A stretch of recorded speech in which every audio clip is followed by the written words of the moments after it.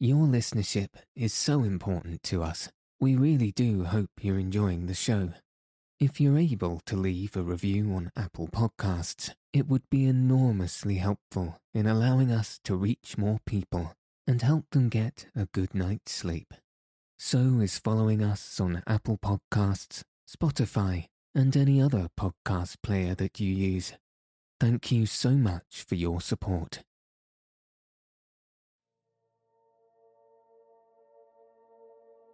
Good evening. Tonight, I'll be reading Book 3, Chapters 5 and 6 of The Black Arrow by Robert Louis Stevenson. So let your eyes fall heavy, and your breath soften as we settle in for a peaceful night's sleep.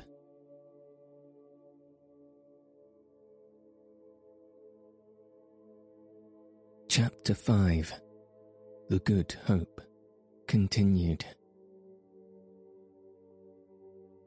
The pier was not far distant from the house in which Joanna lay. It now only remained to get the men on shore, to surround the house with a strong party, burst in the door, and carry off the captive. They might then regard themselves as done with the Good Hope. It had placed them on the rear of their enemies, and the retreat, whether they should succeed or fail in the main enterprise, would be directed with a greater measure of hope in the direction of the forest and my Lord Foxham's reserve. To get the men on shore, however, was no easy task. Many had been sick. All were pierced with cold. The promiscuity and disorder on board had shaken their discipline. The movement of the ship and the darkness of the night had cowed their spirits. They made a rush upon the pier, my lord, with his sword drawn on his own retainers, must throw himself in front, and this impulse of rabblement was not restrained without a certain clamour of voices, highly to be regretted in the case. When some degree of order had been restored, Dick, with a few chosen men, set forth to advance. The darkness on shore, by contrast with the flashing of the surf, appeared before him like a solid body, and the howling and whistling of the gale drowned any lesser noise. He had scarce reached the end of the pier, however, when there fell a lull of the wind, and in this he seemed to hear on shore the hollow footing of horses and the clash of arms. Checking his immediate followers, he passed forward a step or two alone, even setting foot upon the down. And here he made sure he could detect the shape of men and horses moving. A strong discouragement assailed him. If their enemies were really on the watch, if they had beleaguered the shoreward end of the pier, he and Lord Foxham were taken in a posture of very poor defence. The sea behind them, the men jostled in the dark upon a narrow causeway. He gave a cautious whistle, the signal previously agreed upon. It proved to be a signal far more than he desired. Instantly there fell, through the black night, a shower of arrows sent at a venture, and so close were the men huddled on the pier that more than one was hit, and the arrows were answered with cries of both fear and pain. In this first discharge, Lord Foxham was struck down. Hawksley had hit him carried on board again at once, and his men, during the brief remainder of the skirmish, fought, when they fought at all, without guidance. That was perhaps the chief cause of the disaster which made haste to follow. At the shore end of the pier, for perhaps a minute, Dick held his own with a handful. One or two were wounded upon either side.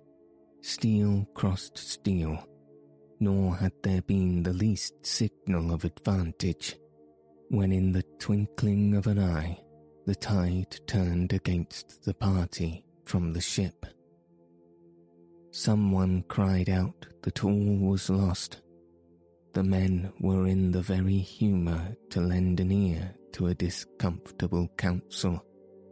The cry was taken up. "On board, lads, for your lives," cried another.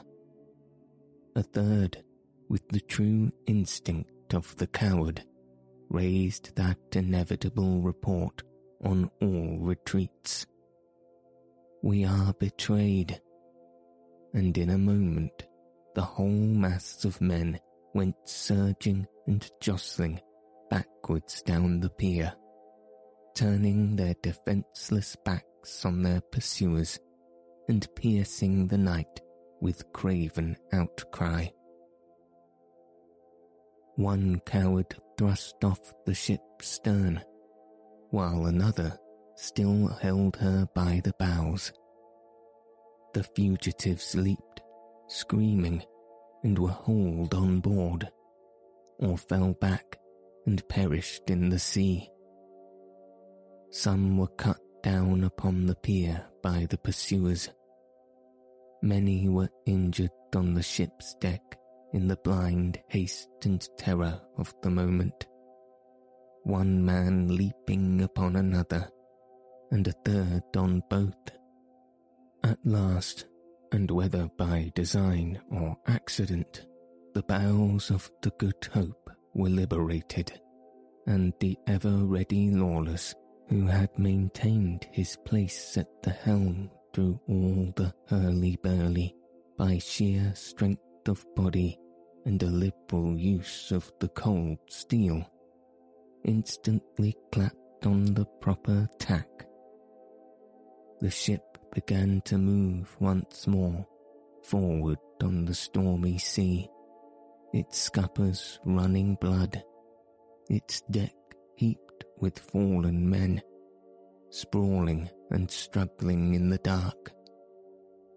Thereupon, Lawless sheathed his dagger and turned to his next neighbour. "I have left my mark on them, gossip," said he, "the yelping, coward hounds." Now, while they were all leaping and struggling for their lives, the men had not appeared to observe the rough shoves and cutting stabs with which Lawless had held his post in the confusion.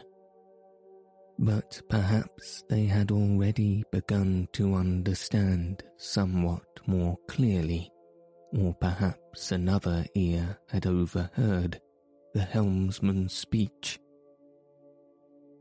Panic-stricken troops recover slowly, and men who have just disgraced themselves by cowardice, as if to wipe out the memory of their fault, will sometimes run straight into the opposite extreme of insubordination. So it was now, and the same men who had thrown away their weapons and been hauled, feet foremost, into the Good Hope, began to cry out upon their leaders and demand that someone should be punished. This growing ill feeling turned upon Lawless. In order to get a proper offing, the old outlaw had put the head of the Good Hope to seaward. "What?" bawled one of the grumblers. "He carrieth us to seaward." "'Tis sooth," cried another. "Nay, we are betrayed for sure." And they all began to cry out in chorus that they were betrayed, and in shrill tones and with abominable oaths bade Lawless go about ship and bring them speedily ashore. Lawless, grinding his teeth, continued in silence to steer the true course, guiding the Good Hope among the formidable billows. To their empty terrors, as to their dishonourable threats, between drink and dignity, he scorned to make reply. The malcontents drew together a little abaft the mast, and it was plain they were like barnyard cocks, crowing for courage.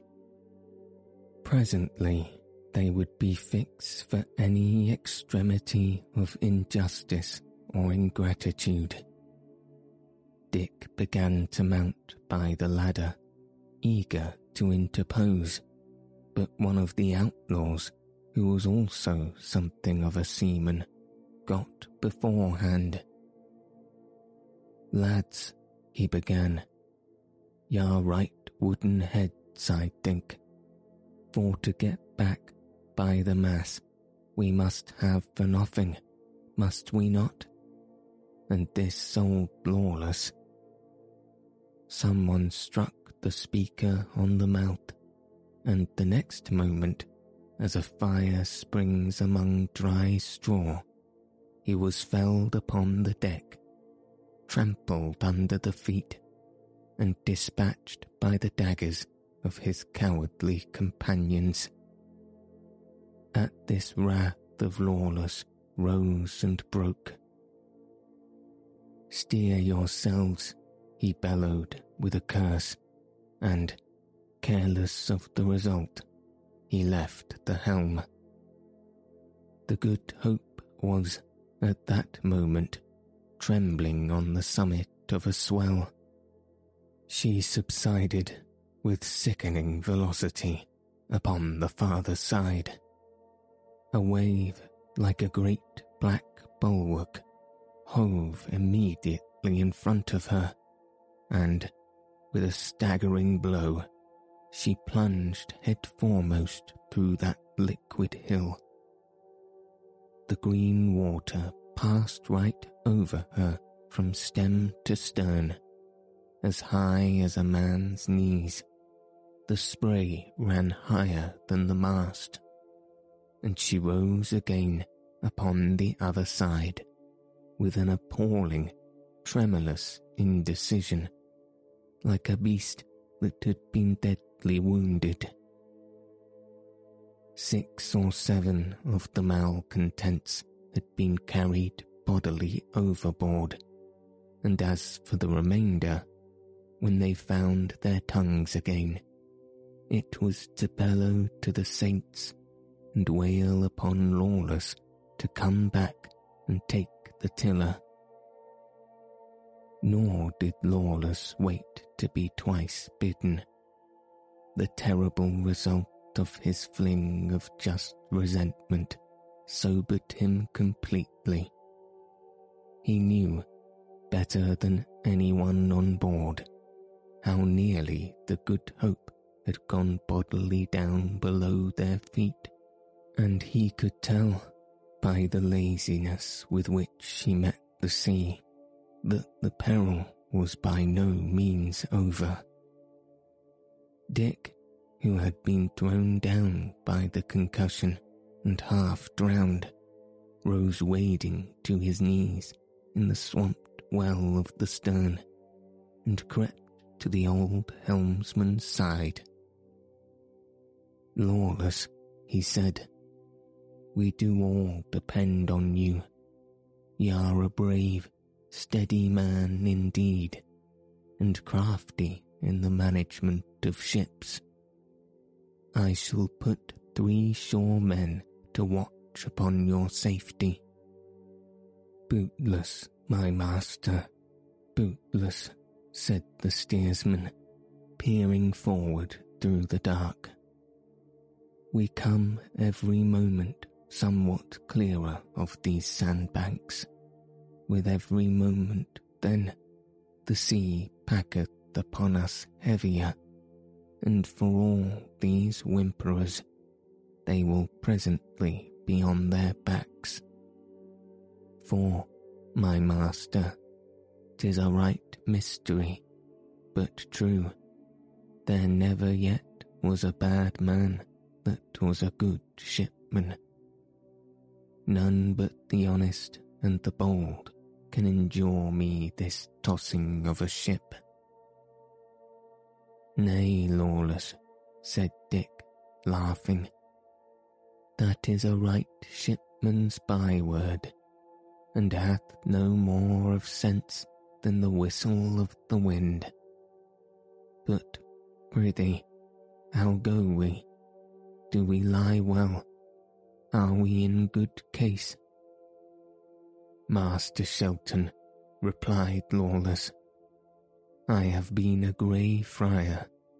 I praise fortune, an archer, a thief, and a shipman. Of all these coats, I had the best fancy to die in the Grey Friars, as ye may readily conceive, and the least fancy to die in John Shipman's tarry jacket, and that for 2 excellent reasons. First, that the death might take a man suddenly, and second, for the horror of that great salt smother and welter under my foot here," and Lawless stamped with his foot. "Howbeit," he went on, "an I die not a sailor's death, and that this night I shall owe a tall candle to Our Lady." "Is it so?" asked Dick. "It is right so," replied the outlaw. "Do ye not feel how heavy and dull she moves upon the waves? Do ye not hear the water washing in her hold? She will scarce mind the rudder even now. Bide till she has settled a bit lower, and she will either go down below your boots like a stone image, or drive ashore here under our lee, and come all to pieces like a twisting of string." "Ye speak with a good courage," returned Dick. "Ye are not then appalled?" "Why, master," answered Lawless, "if ever a man had an ill crew to come to port with, it is I, a renegade friar, a thief, and all the rest on't. Well, ye may wonder, but I keep a good hope in my wallet, and if that I be to drown, I will drown with a bright eye, Master Shelton, and a steady hand." Dick returned no answer, but he was surprised to find the old vagabond of so resolute a temper, and fearing some fresh violence or treachery, set forth upon his quest for 3 sure men. The great bulk of the men who had now deserted the deck, which was continually wetted with the flying sprays, and where they lay exposed to the shrewdness of the winter wind. They had gathered, instead, into the hold of the merchandise among the butts of wine, and lighted by 2 swinging lanterns. Here a few kept up the form of revelry, and toasted each other deep in Alabaster's Gascony wine. But as the Good Hope continued to tear through the smoking waves, and toss her stem and stern alternately high in the air and deep into the white foam, the number of these jolly companions diminished with every moment and with every lurch. Many sat apart, tending their hurts, but the majority were already prostrated with sickness and lay moaning in the bilge. Greensheave, Cuckow, and a young fellow of Lord Foxham's, who Dick had already remarked for his intelligence and spirit, were still, however, both fit to understand and willingly obey. These Dick set, as a bodyguard, about the person of the steersman, and then, with a last look at the black sky and sea, he turned and went below into the cabin, whither Lord Foxham had been carried by his servants.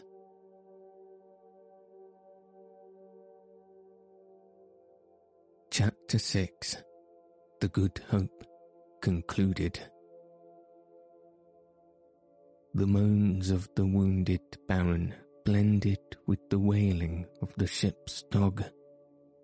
The poor animal, whether he was merely sick at heart to be separated from his friends, or whether he indeed recognized some peril in the labouring of the ship, raised his cries, like minute guns, above the roar of the wave and weather, and the more superstitious of the men heard in these sounds the knell of the Good Hope.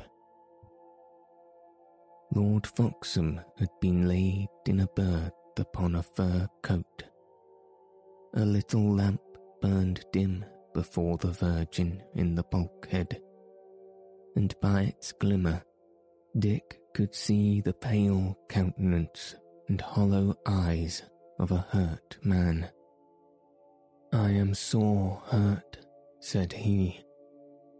"Come near to my side, young Shelton. Let there be one by me who, at least, is gentle-born, for after having lived nobly and richly all the days of my life, this is a sad pass that I should get my hurt in a little ferreting skirmish, and die here in a foul, cold ship upon the sea, among broken men and churls." "Nay, my lord," said Dick, "I pray rather to the saints that ye will recover you of your hurt, and come soon and sound ashore." "How?" demanded his lordship. "Come sound ashore. There is, then, a question of it. The ship laboureth. The sea is grievous and contrary," replied the lad.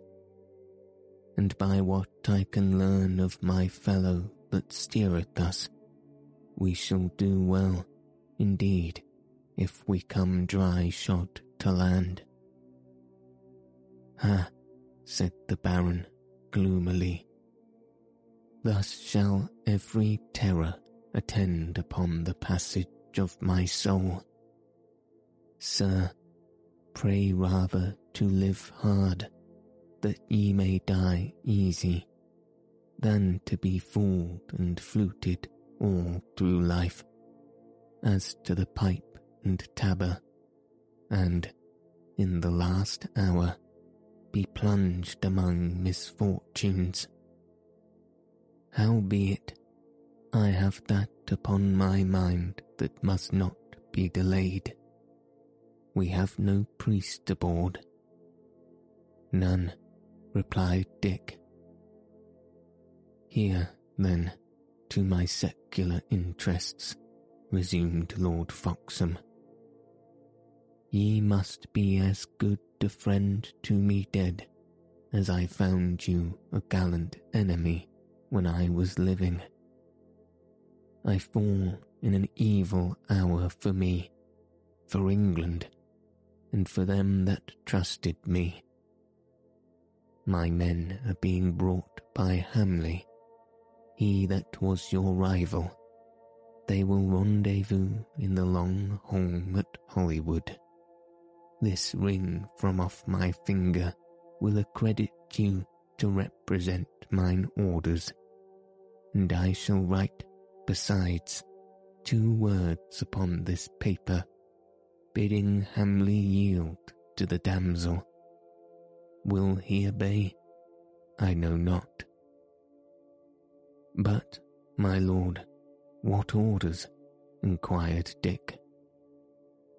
Aye, quoth the Baron. Aye, the orders. And he looked upon Dick with hesitation. Are ye Lancaster or York? He asked at length. I shame to say it, answered Dick. I can scarce clearly answer, but so much I think is certain, since I served with Ellis Duckworth. I served the House of York. Well, if that be so, I declare for York. It is well, returned the other. It is exceeding well, for, truly, had ye said Lancaster, I wot not for the world what I had done. But sith ye are for York, follow me. I came hither but to watch these lords at Shoreby, while mine excellent young lord, Richard of Gloucester, prepareth the sufficient force to fall upon and scatter them.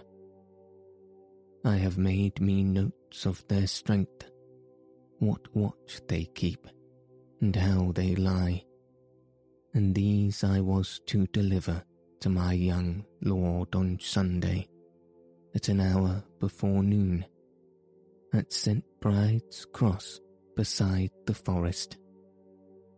This tryst I am not like to keep, but I pray you, of courtesy, to keep it in my stead, and see that not pleasure, nor pain, tempest, wound, nor pestilence withhold you from the hour and place. For the welfare of England lieth upon this cast.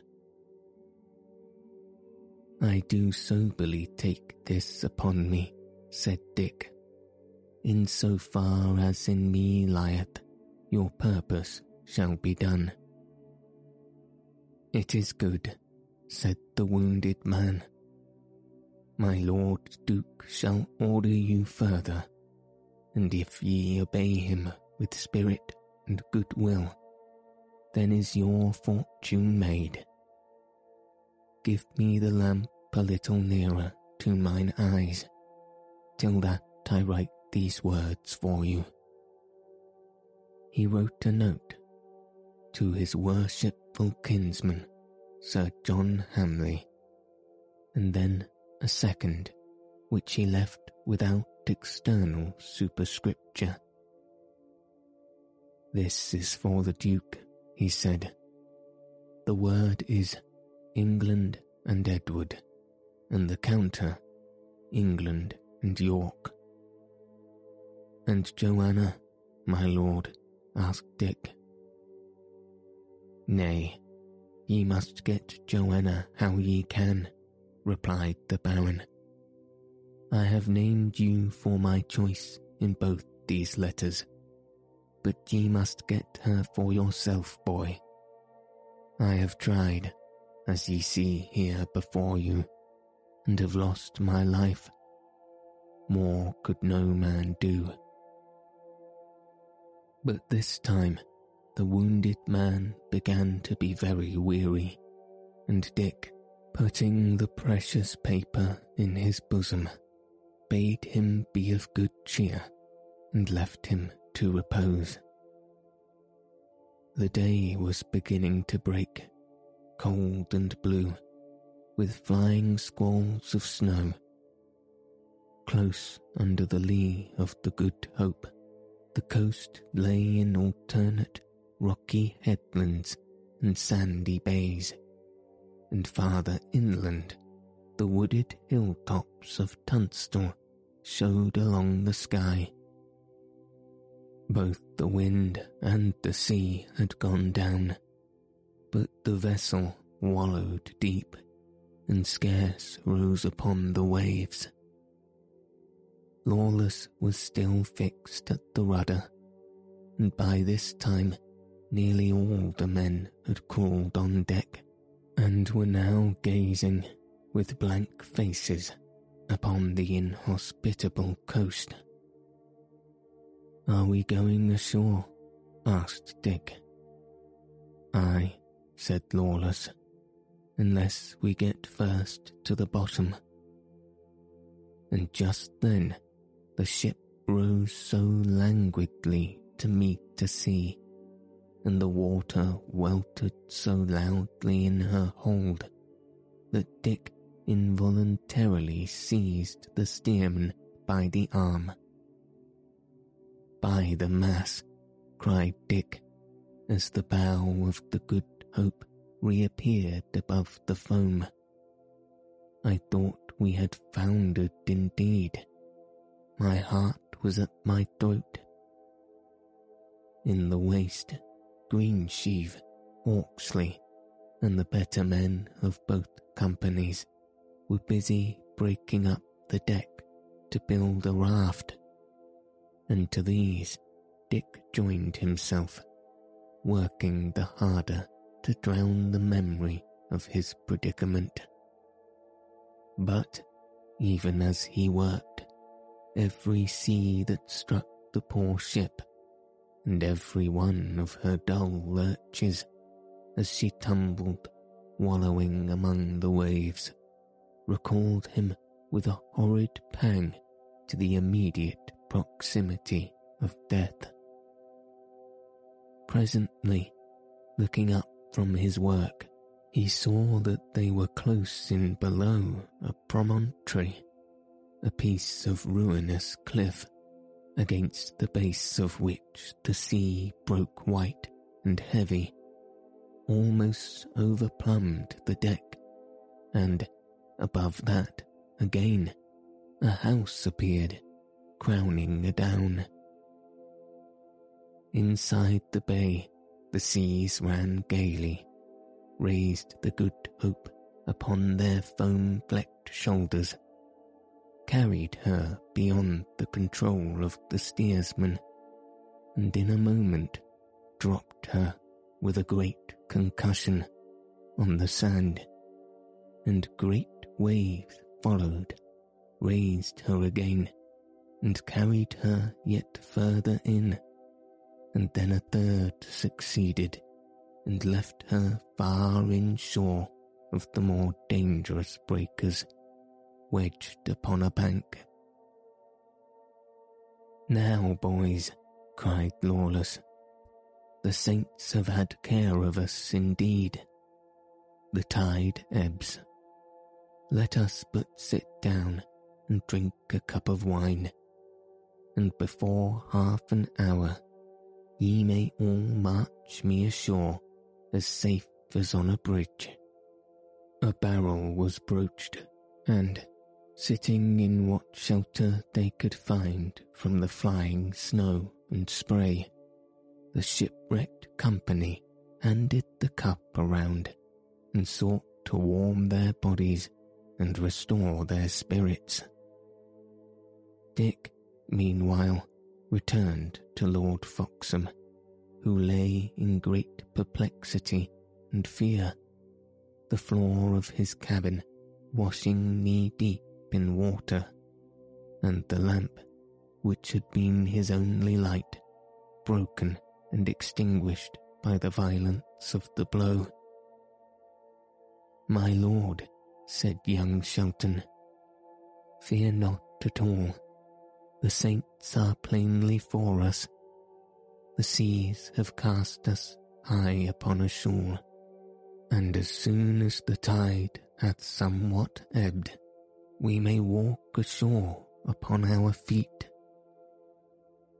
It was nearly an hour before the vessel was sufficiently deserted by the ebbing sea, and they could set forth for the land, which appeared dimly before them through a veil of driving snow. Upon a hillock on the side of their way, a party of men lay huddled together, suspiciously observing the movements of the new arrivals. "They might draw near and offer us some comfort," Dick remarked. "Well, and they come not to us. Let us even turn aside to them," said Hawksley.